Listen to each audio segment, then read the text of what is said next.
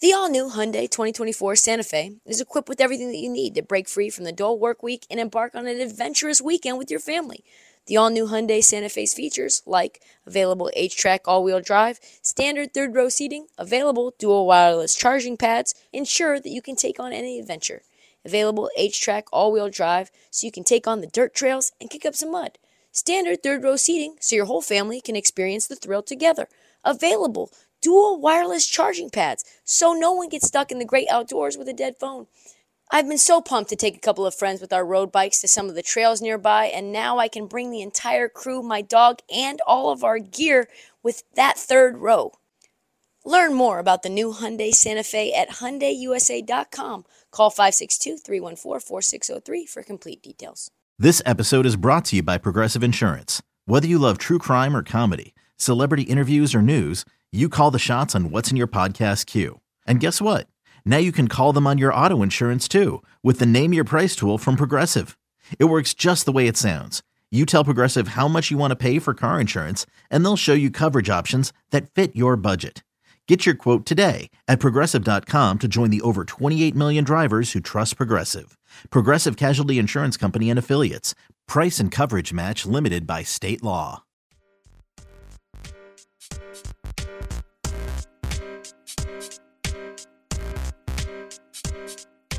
So the Wolves still stink. They do. 3-7 in their last 10. But the question is, how bad have things gotten in Minnesota this year? Well, Austin fucking Rivers is now fielding questions about who's to blame for the dumpster fire of the season. Austin Rivers? That is what tells you it is a big old yikes. This is a man who you see a picture of when you Google journeyman. This is a name you see when you Google what does it look like to not even be a fully guaranteed player who's a son of a coach. Now he's the go-to guy to tell you what it's like. Please diagnose dysfunction for me, Austin Rivers. What? He's the only one that'll speak. Honestly, he's like, can I just get in the press? Because I know nobody cares about what I'm doing on the floor. This is a guy that we want to see tell us what's wrong in Minnesota. This is what we want. Austin decided, okay, I'm going to go right into PR mode. I'm going to channel my father, Doc Rivers, when he says, well, everyone has had an opinion. When Rudy was out, it was Rudy's fault. And then he came back, it was this other guy's fault. And now it's this guy's fault. You know what? It's nobody's fault. It's all of us. Pause. Hold on. So let's break that down for a second. First of all is the admission that everyone has an opinion, which means that there are now camps emerging, opining, disserting who is to blame. We've got think pieces coming out about who's fucking up this team the most, meaning that there is no one possibly responsible from there's not a consensus right now. There's so many problems, we don't even know where to turn in terms of how to fix it. Rudy, Karl Anthony Towns, Chris Finch, you get the picture. D'Angelo Russell, you get the picture. Second, the stark and very honest admission is that everyone sucks on this team. Everyone, all of us. The water boy sucks. The towel girl sucks. The broadcast team sucks. We all suck. All of us. This is an organizational disaster. Everyone except for Ant Edwards. Ant Edwards deserves no blame. He literally is the only one you cannot blame at all.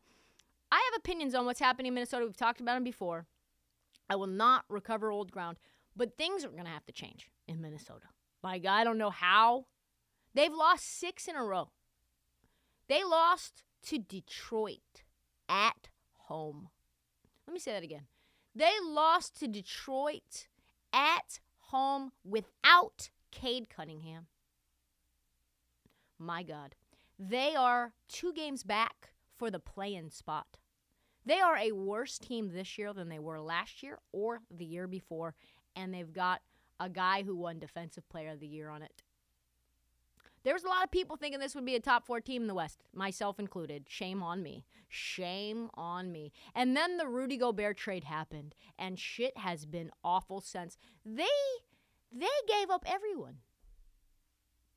And the worst thing of all is all the pieces that they traded to Utah are balling in Utah. Danny Ainge continues to fleece. Doesn't matter where he goes. There is always an idiot. It doesn't matter how small the room. There is always one idiot you can fleece in the room, and now we know who it is. Tim Conley. Tim Conley. Utah is still good right now, better than Minnesota. You traded Rudy Gobert, got a bunch of pieces back, plus 4 first-round picks, by the way. And they're still better. Walker Kessler, more blocks this year than Rudy Gobert as a rookie. No! Say it ain't so! Say it ain't so, Doc. That is what's called going from bad to worse. And get this. They might trade Karl Anthony Towns. The rumors are starting to surface. I love seeing Minnesota struggle. Now, they were a team I was rooting for, and then they did this. Michael Pena at the Ringer wrote the following. Having just signed an extension, Towns can't be traded until the summer. But if the Wolves either fail to qualify for the play-in or lose before the second round, lose before the second round? Are you thinking this is a team that's going to the playoffs? Hold on. That is one hell of an assumption. So if that's the qualifier for trade Karl Anthony Towns, you might as well just trade him right the fuck now. Now, sir. There's expect a deafening chatter around Towns' future. There's always a chance Minnesota turns things around by tightening up its three-point defense, because that's easy to do, and finding a better way to space the floor, because that's easy to do with Rudy Gobert. But I'm not counting on it. Chris Finch also recently said, yeah, I'm going to start playing the guys I actually just think should be out on the court no matter who they are. So that could be Wendell Moore, the rookie. That's what they say. Expect more Wendell Moore minutes. If you don't know who Wendell Moore is, I don't even blame you, honestly. He's a sort of like a combo wing, undersized wing, played for Duke, rookie. Josh Minot, have you heard that name? Awesome guy who came off the bench and got about 12 minutes a game for Memphis. So, like Memphis basketball, like the college team. Yeah. We're just going to play the young guys' development minutes right now, and you think this is a team, Michael Pena, that's going to the second round? Sir. So Rudy's been hurt. He's been in and out of the lineup. Cat has been out as well. D'Angelo Russell, most overpaid best friend, probably not going to make it. He's going to take a pay cut. And Chris Finch, who not only signed off on the Gobert trade, but actually endorsed the move, has now got the look of a guy with his neck firmly inside of the guillotine, waiting for it to drop, looking to the sky for it to drop at any time. So leave it to Austin Rivers, the Wolves' newest spokesperson, to wrap this up in a nice little bow. He said, yeah, we got to go out and get wins. Then the energy will turn, I promise you. We win 3-4 in a row, and the whole dynamic's going to change, I promise you. Just got to stay with us, man. Keep coming to games. Please support us. And we got to stay with us. More importantly than anybody else. Good old chip off the old block, Austin Rivers. Just keep staying with us. Keep watching us bang our heads into the wall. Please stick around. Please support us no matter what. Austin Rivers could be a coach because he might as well have been channeling Doc Rivers. The problem is that this has already happened, these little win streaks, these little moments. And that did nothing to halt the slide. They beat OKC, the Bulls, the Mavs before their recent 5-game losing streak. So no, Austin. I don't think 3 or 4 in a row is going to change the dynamic, the spacing issues, the lack of the flow on offense, or more importantly, the lack of options that you have in order to fix it. I think you have 2 second-round picks to trade. What you about to do with that? Poor old Chris Finch. He's going to get fired for no reason other than the fact that, this is the only move left on the chessboard. Like, that's literally the only thing you can do. It's a company that's dying and failing, and the only thing left is to make a board shakeup, to fire the CEO, because you are a bad business.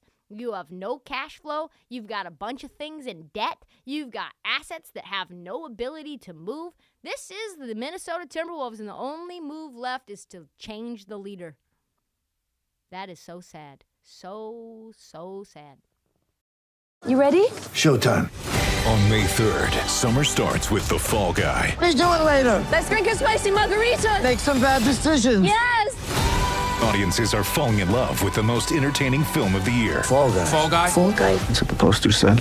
See Ryan Gosling and Emily Blunt in the movie critics say exists to make you happy. Trying to make it out? Nope. Because I don't either. It's not what I'm into right now. What are you into? Talking. Yeah. The Fall Guy. Only in theaters May 3rd. Rated PG-13.